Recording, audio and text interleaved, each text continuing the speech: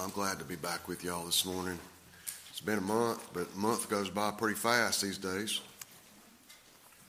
But I am glad to be with you, and I thank you for having me back. Today, if you have your Bibles with you, if you would, or grab the one in the pew, if you would, join me at the Gospel of Mark. The Gospel of Mark in chapter 4. We're going to be at the end of chapter 4. And we're going to be looking at a story here at the end. My guess is you're probably all pretty familiar with it, and you've probably heard it preached before. But it's the story about Jesus and his disciples on the Sea of Galilee, and the storm comes up. And you remember the story. Give you a little context. Much of Mark's gospel up to this point is taking place around the Sea of Galilee. Of course, we're in the earlier part of the gospel here. And essentially, a lot of it takes place around this sea, which is really a big lake. It's a 6.5 mile by 13 mile long lake is what it is. And Jesus, of course, does a lot of teaching around the lake on different sides of the lake. He feeds the multitudes around the lake. And he's just come off of a day of teaching. And he tells the disciples, hey, let's get in the boat and let's go across to the other side of the lake. And that brings us to the text. Let's look at beginning at verse 35. The Gospel of Mark chapter 4. Let's remember, as we read this, we read it as an act of worship because it is God's holy, inspired, inerrant, infallible word. Verse 35. On the same day, when evening had come, he said to them, let us cross over to the other side. Them, that is, the disciples. Now when they had left the multitude, they took him along in the boat as he was, and other little boats were also with him. And a great windstorm arose, and the waves beat into the boat so that it was already filling. But he was in the stern, asleep on a pillow. And they awoke him and said to him, Teacher, do you not care that we are perishing? Then he arose and rebuked the wind and said to the sea, Peace, be still. And the wind ceased, and there was a great calm. But he said to them, Why are you so fearful? How is it that you have no faith? And they feared exceedingly and said to one another, Who can this be, that even the wind and the sea obey him? God's word. Let's pray. Oh, Father, now come and be with us through your Holy Spirit. Truly make this time profitable for us, Lord. Give us, number one, give us eyes to see and ears to hear what you would have to say to us through your Holy Spirit. Give us the sensitivity to that and a faith-filled expectation of what you would say to us individually. And Lord, help us to hear what you would have us to hear through your word. And change us, Lord, and make this a time of sanctification for all of us. Help us, would you, for your glory and for the well-being of your people. We ask it in Jesus' name. Amen. Many of you would probably recognize the name John Wesley. John Wesley, of course, was an Englishman. He was an Anglican minister, a famous preacher in the 1700s. Probably most well known for founding the Methodist Church later in his life. But earlier in his career, before he became a regular preacher in England, he went to Georgia, over here, the colony of Georgia at the time. He came over here, the United States, and before it was a country, still a colony. And he came to the colony of Georgia, came across on a boat, of course, to be a missionary to the Indians in Georgia. And as he was coming across on the boat, there were other people on the ship called Moravians. Now, has anybody ever been to Old Salem, up in Winston-Salem before? Old Salem. Okay. Well, Old Salem up near Winston-Salem, North Carolina, is a Moravian settlement that is pretty interesting to visit, by the way, just from a historical standpoint. But the Moravians were started by a man named John Huss in the 1300s. They were at the very beginning of the Reformation movement. They broke off from the Roman Catholic Church because they were wanting to get back to a more biblically based church. And they were based out of what is now Czechoslovakia and Germany. They were very devout Christians, and they were very real deal Christians. And they were on this boat with John Wesley, and he was watching them during the voyage. And they were very humble people. They were very willing to serve others. They were very willing to do very menial jobs, dirty type work on the ship, and to do it with joy. And they truly walked the walk. And the Moravians were holding a worship service on the ship at one point, and there was this bad storm that came up while they were in the middle of the worship service. And Wesley thought, okay, this is going to test them. We'll see where they're at in their faith. He was watching.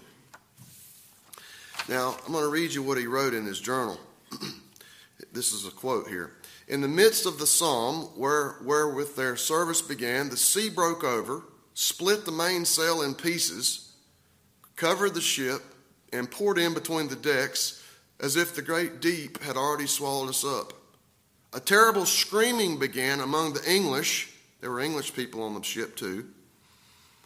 The Germans, the Moravians, calmly sung on. I asked one of them afterwards, was you not afraid? He answered, I thank God, no. I asked, but were not your women and children afraid? He replied mildly, no, our women and children are not afraid to die. Wesley goes on, he says, from them I went to their crying, trembling neighbors, the Englishmen, and pointed out to them the difference in the hour of trial between him that feareth God and him that feareth him not. You see, what most struck Wesley in this situation was that the Moravians truly had no fear. They kept singing the psalm despite the waves literally crashing over the deck of the ship. Can you imagine? They were crashing over the deck of the ship. They must have been getting soaking wet. They must have had to have wondered, is this it? But they calmly sung on. Despite the English being in hysteria, crying, wailing. And so there's this stark contrast because death was staring them all in the face. But the Moravians, what they did was they exercised faith directly in the face of the most severe trial. And we all know that once somebody comes to Christ, that they will face struggles, that the Christian life is full of struggles. Our faith is going to be tested. And the question is, what do we do in the face of that, in those tests, those trials, those struggles? Do we exercise faith as the Moravians, or do we resemble more like the English? And so the question that this text answers is, how do we exercise faith in the face of great trials? How do we do that? And there's three parts to the answer. Number one, we trust in God's word. Secondly, we trust that Jesus cares. And thirdly, we trust in his almighty power. And that's the way we'll look at this text today. But first, I want to quickly kind of just see what's going on in the text before we jump into the points. We see in verse 35 here that evening had come. Jesus tells his disciples to take him across to the eastern shore of Galilee. He was tired. He'd been teaching all day. And he tells them to get into the boat. Now, there are some other boats with him, we see in verse 36, some smaller boats, some other followers. And then this gale blows up in verse 37. It's again, the Sea of Galilee, it's 13 miles long by 6.5 miles wide, but it's 650 feet below sea level, which is a little odd.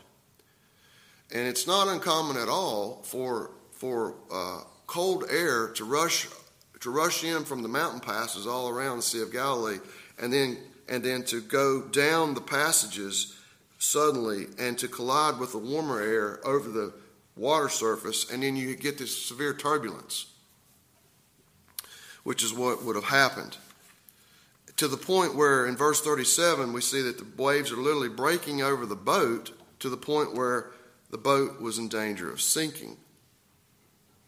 Meanwhile, Jesus is asleep in the back of the boat on a pillow. His disciples wake him up. They ask him, does he care that they're about to die? He gets up, Jesus does. He rebukes the wind, tells the sea to be calm, and that's exactly what happens. But then he turns to his disciples and asks them why they're so afraid and why they have no faith. And the disciples respond with fear, saying, who is this that can calm the wind and the sea?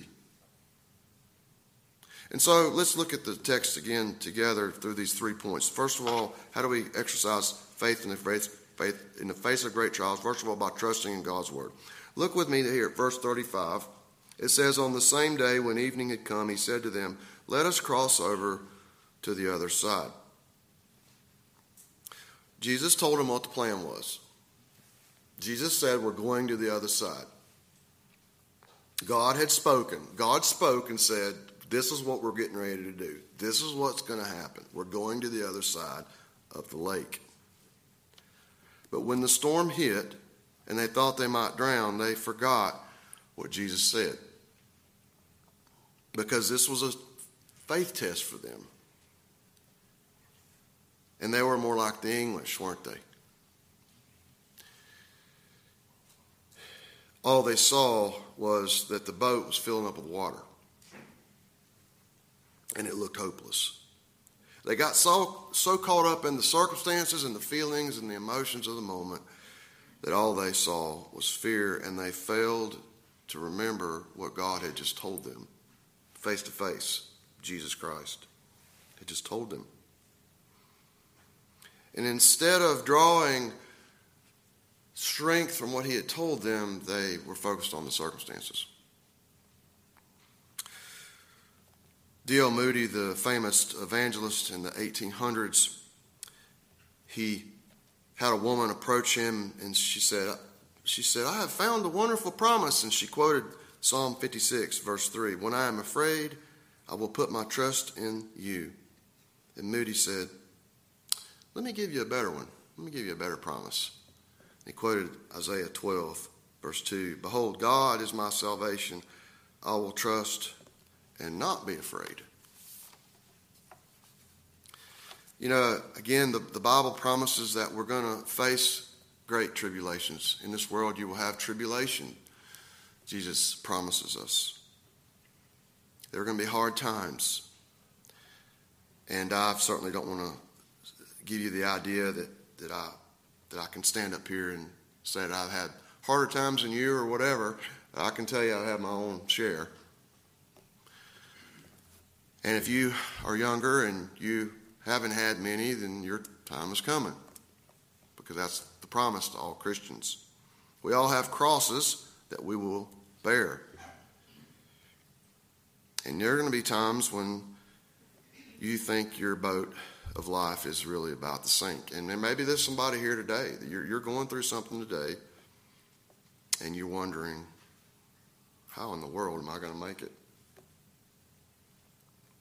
These are the times when we can most easily focus on the circumstances and get swallowed up in the circumstances more so than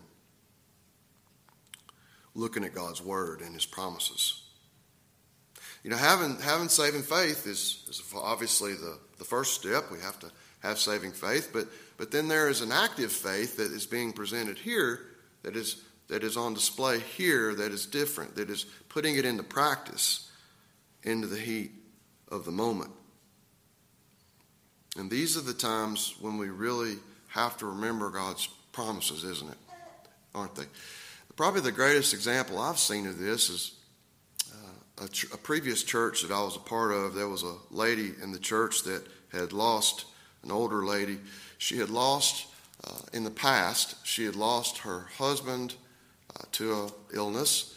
She had lost both of her adult sons, one of them to an illness, another one to a car accident.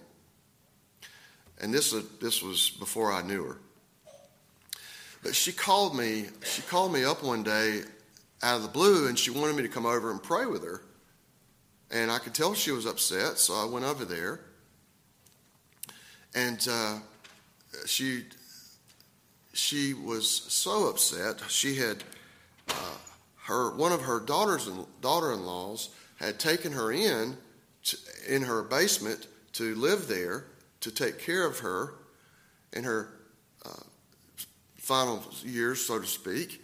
And about 4 or 5 months into the deal, it had become known to the daughter-in-law that this elderly lady friend in our church, wasn't going to write her into the will, or wasn't going to write her into the will as much as the daughter-in-law thought she should have been written into the will. And so she promptly booted her out of her house. And of course there were grandchildren involved, and to say the least, this elderly lady was deeply hurt. And so when I went over there and sat down to pray with her, she was telling me about everything, but in the middle of telling me about everything, she was saying, "Preacher, help me to have faith to see what God's doing through this." And she's bawling her eyes out as she's saying this. She was grabbing a hold of Jesus through faith, even in the midst of her deepest pain. And it made a tremendous impression on me. Because she refused, by the grace of God, she willed herself, by God's help through the Spirit, to hang on to God's promises even in the bottom of the pit.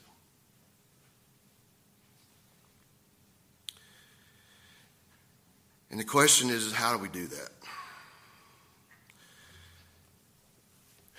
And I'd say, first of all, we need to pray. Lord, help me to get there. Help me to be there when it's in the thick of it all, when it gets so deep. Help me to see your word and promises. Help me to not be swallowed up in the circumstances. I would say first that. Secondly, I would say she had God's word hidden in her heart. She had verses that she had memorized that she could quickly, bring to bear in her mind. And it helped her to pull a little bit out of the pit, so to speak. There would be a couple of practical applications there. And so we first trust in his word, which is what she did. But the second way we exercise faith in the great trials is by trusting that Jesus cares. Look at verse 38 with me. It says, "But he was in the stern," that is the back of the boat, asleep on a pillow, and they awoke him and said to him, "Teacher, do you not care that we're perishing?" You see, the disciples, in the middle of all this, what they were doing was accusing Jesus of not caring because he was asleep. And of course, they had forgotten how he had already cared for them previously in their lives. And we can find ourselves in the midst of hard times sometimes wondering if Jesus really cares. Have you ever been there? I have. I have been there. I've been there to where I'm saying, "Lord, you care." Here's the first 12 preachers. That's where they were. Do you care? The Israelites in Isaiah 49 accused God of not caring. They said, "The Lord has forsaken me and my Lord has forgotten me." Isaiah 49, verse 14. This is where the devil wants us to be, by the way. He wants us to be to the point where we don't think Jesus cares. Because if he can get us there, we're paralyzed. That's what the devil wants. He wants us to doubt God cares. Now, listen to how God responds to the Israelites. When the Israelites accused God of not caring in Isaiah 49:14, here's how God responds in verse 15. Can a woman forget her suckling child, her nursing child, that she should not have compassion on the son of her womb? Yes, they may forget, yet I will not forget you. Behold, I have graven you upon the palms of my hands. Your walls are continually before me.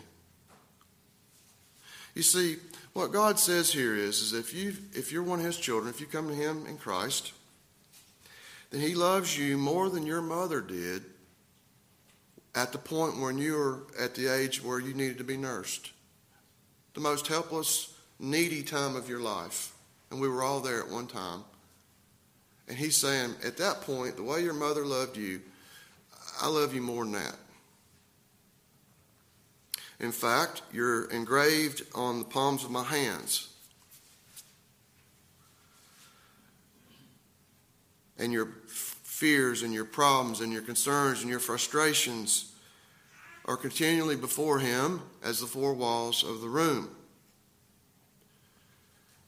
I think it was Isaiah 63, he says, in all our distresses he too was distressed. When we become connected to Christ, when we become a Christian and therefore we become permanently connected to him, joined at the hip to him, he literally feels your pain. That's what the Bible teaches. He cares. Now, why he doesn't relieve the pain when you want it relieved is a whole different subject that we're not getting into today. But he has reasons. And they're good reasons. And that's hard sometimes. But that's where faith comes in. He cares. Second, that's the second point. And the third point is about exercising the faith in the face of great trials, is that we have to trust in his power. Now we look down here with me at verse 39. It says, Then he arose and rebuked the wind and said to the sea, Peace, be still. And the wind ceased, and there was a great calm. Now, critics have said, okay, the wind can stop on a dime, and that's true. And, you've seen the wind out here howling and the tree's about to blow over 1 second, and then about a couple seconds later, it's gone. It stopped. That happens. Okay, that could have happened. But what can't happen is when you have all this energy built up on a big body of water like this, to where you have breakers breaking over the side of a boat, that doesn't stop like this. There's too much energy going on there. It reminds me of last summer when my boys and I went out on one of those half-day boats down at the coast with about 50 people, and you go out there and throw your line over and get hung up with everybody else because all you're doing half the time is untangling lines instead of catching fish. But that particular day, there was about 4 or 5 foot swells, and there's a rail all around the boat, and I didn't get sick. There was some others that did, but it was so bad that I was literally holding on to the rail like this with one hand and holding on to the fishing rod over here, and looking at my watch thinking, when we getting off this boat? But I remember looking at the waves and thinking about this passage. Man, there's a lot of power here. There's a lot of energy here. But as soon as Jesus said, Peace be still, it says here, the wind ceased in verse 39, and there was a great calm. This big body of water went from being in turbulence like this to being like the top of a glass table like this.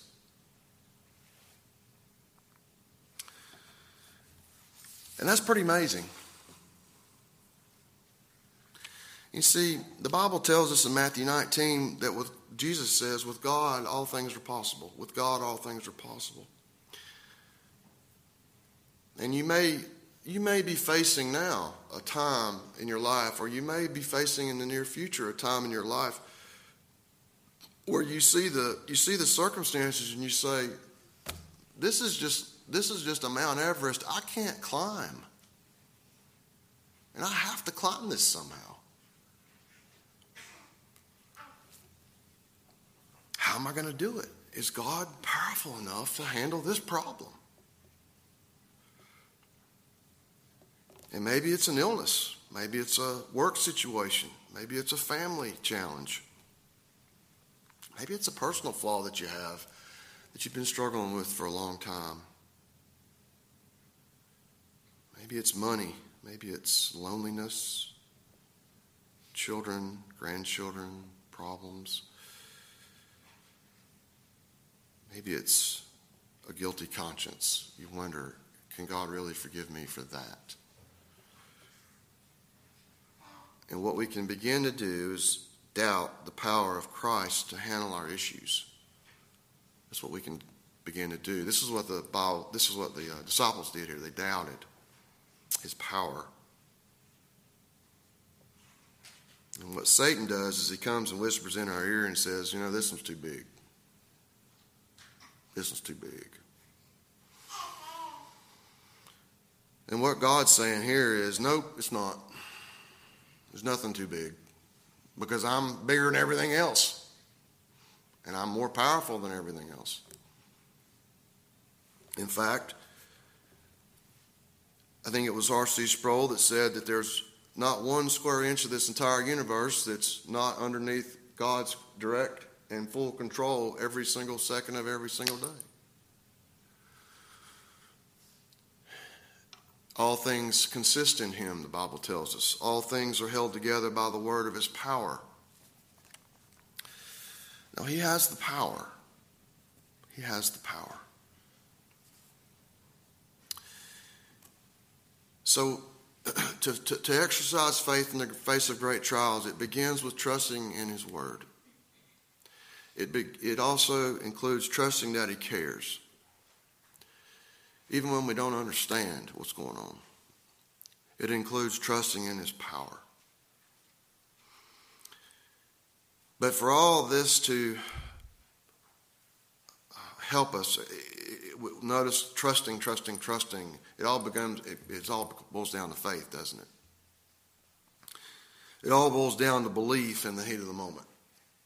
when you get to the crux of the matter. And I don't know where you're at with this. Would you say you're more like the English or more like the Moravians? Honestly, I would have to say I'm more like the English too much of the time, and I want to be more like the Moravians, personally. I want to be less like the disciples and more like the Moravians. And the question is how do we get there?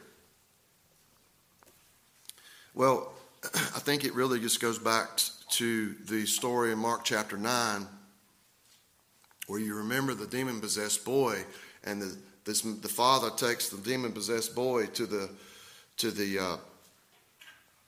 disciples to cast the demon out, and the disciples try to do it, but they can't do it, and they call Jesus over, and the short of it is, you remember Jesus casts out the demon, but before he cast it out, the father comes to Jesus and says, if you can do anything, take pity on us and help us.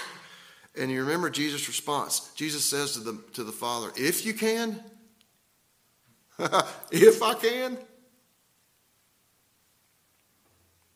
And then he says, all things are possible to him who believes. What he was telling the father is, the problem is not my power. The problem is your belief in my power.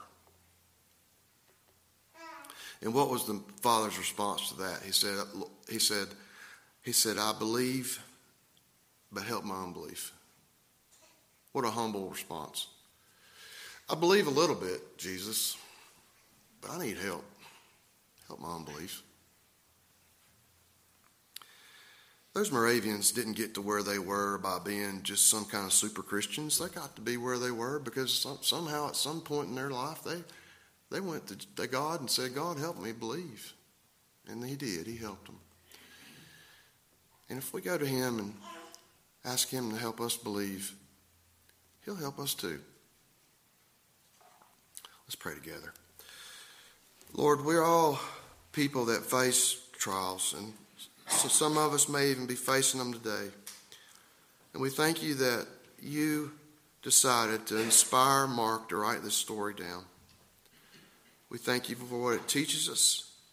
We thank you, Lord, that for the reminder that we can and should trust in your word and in the fact that you really do care about our situation and about us more than we ever will be able to understand, and that you do have the power to handle our situation.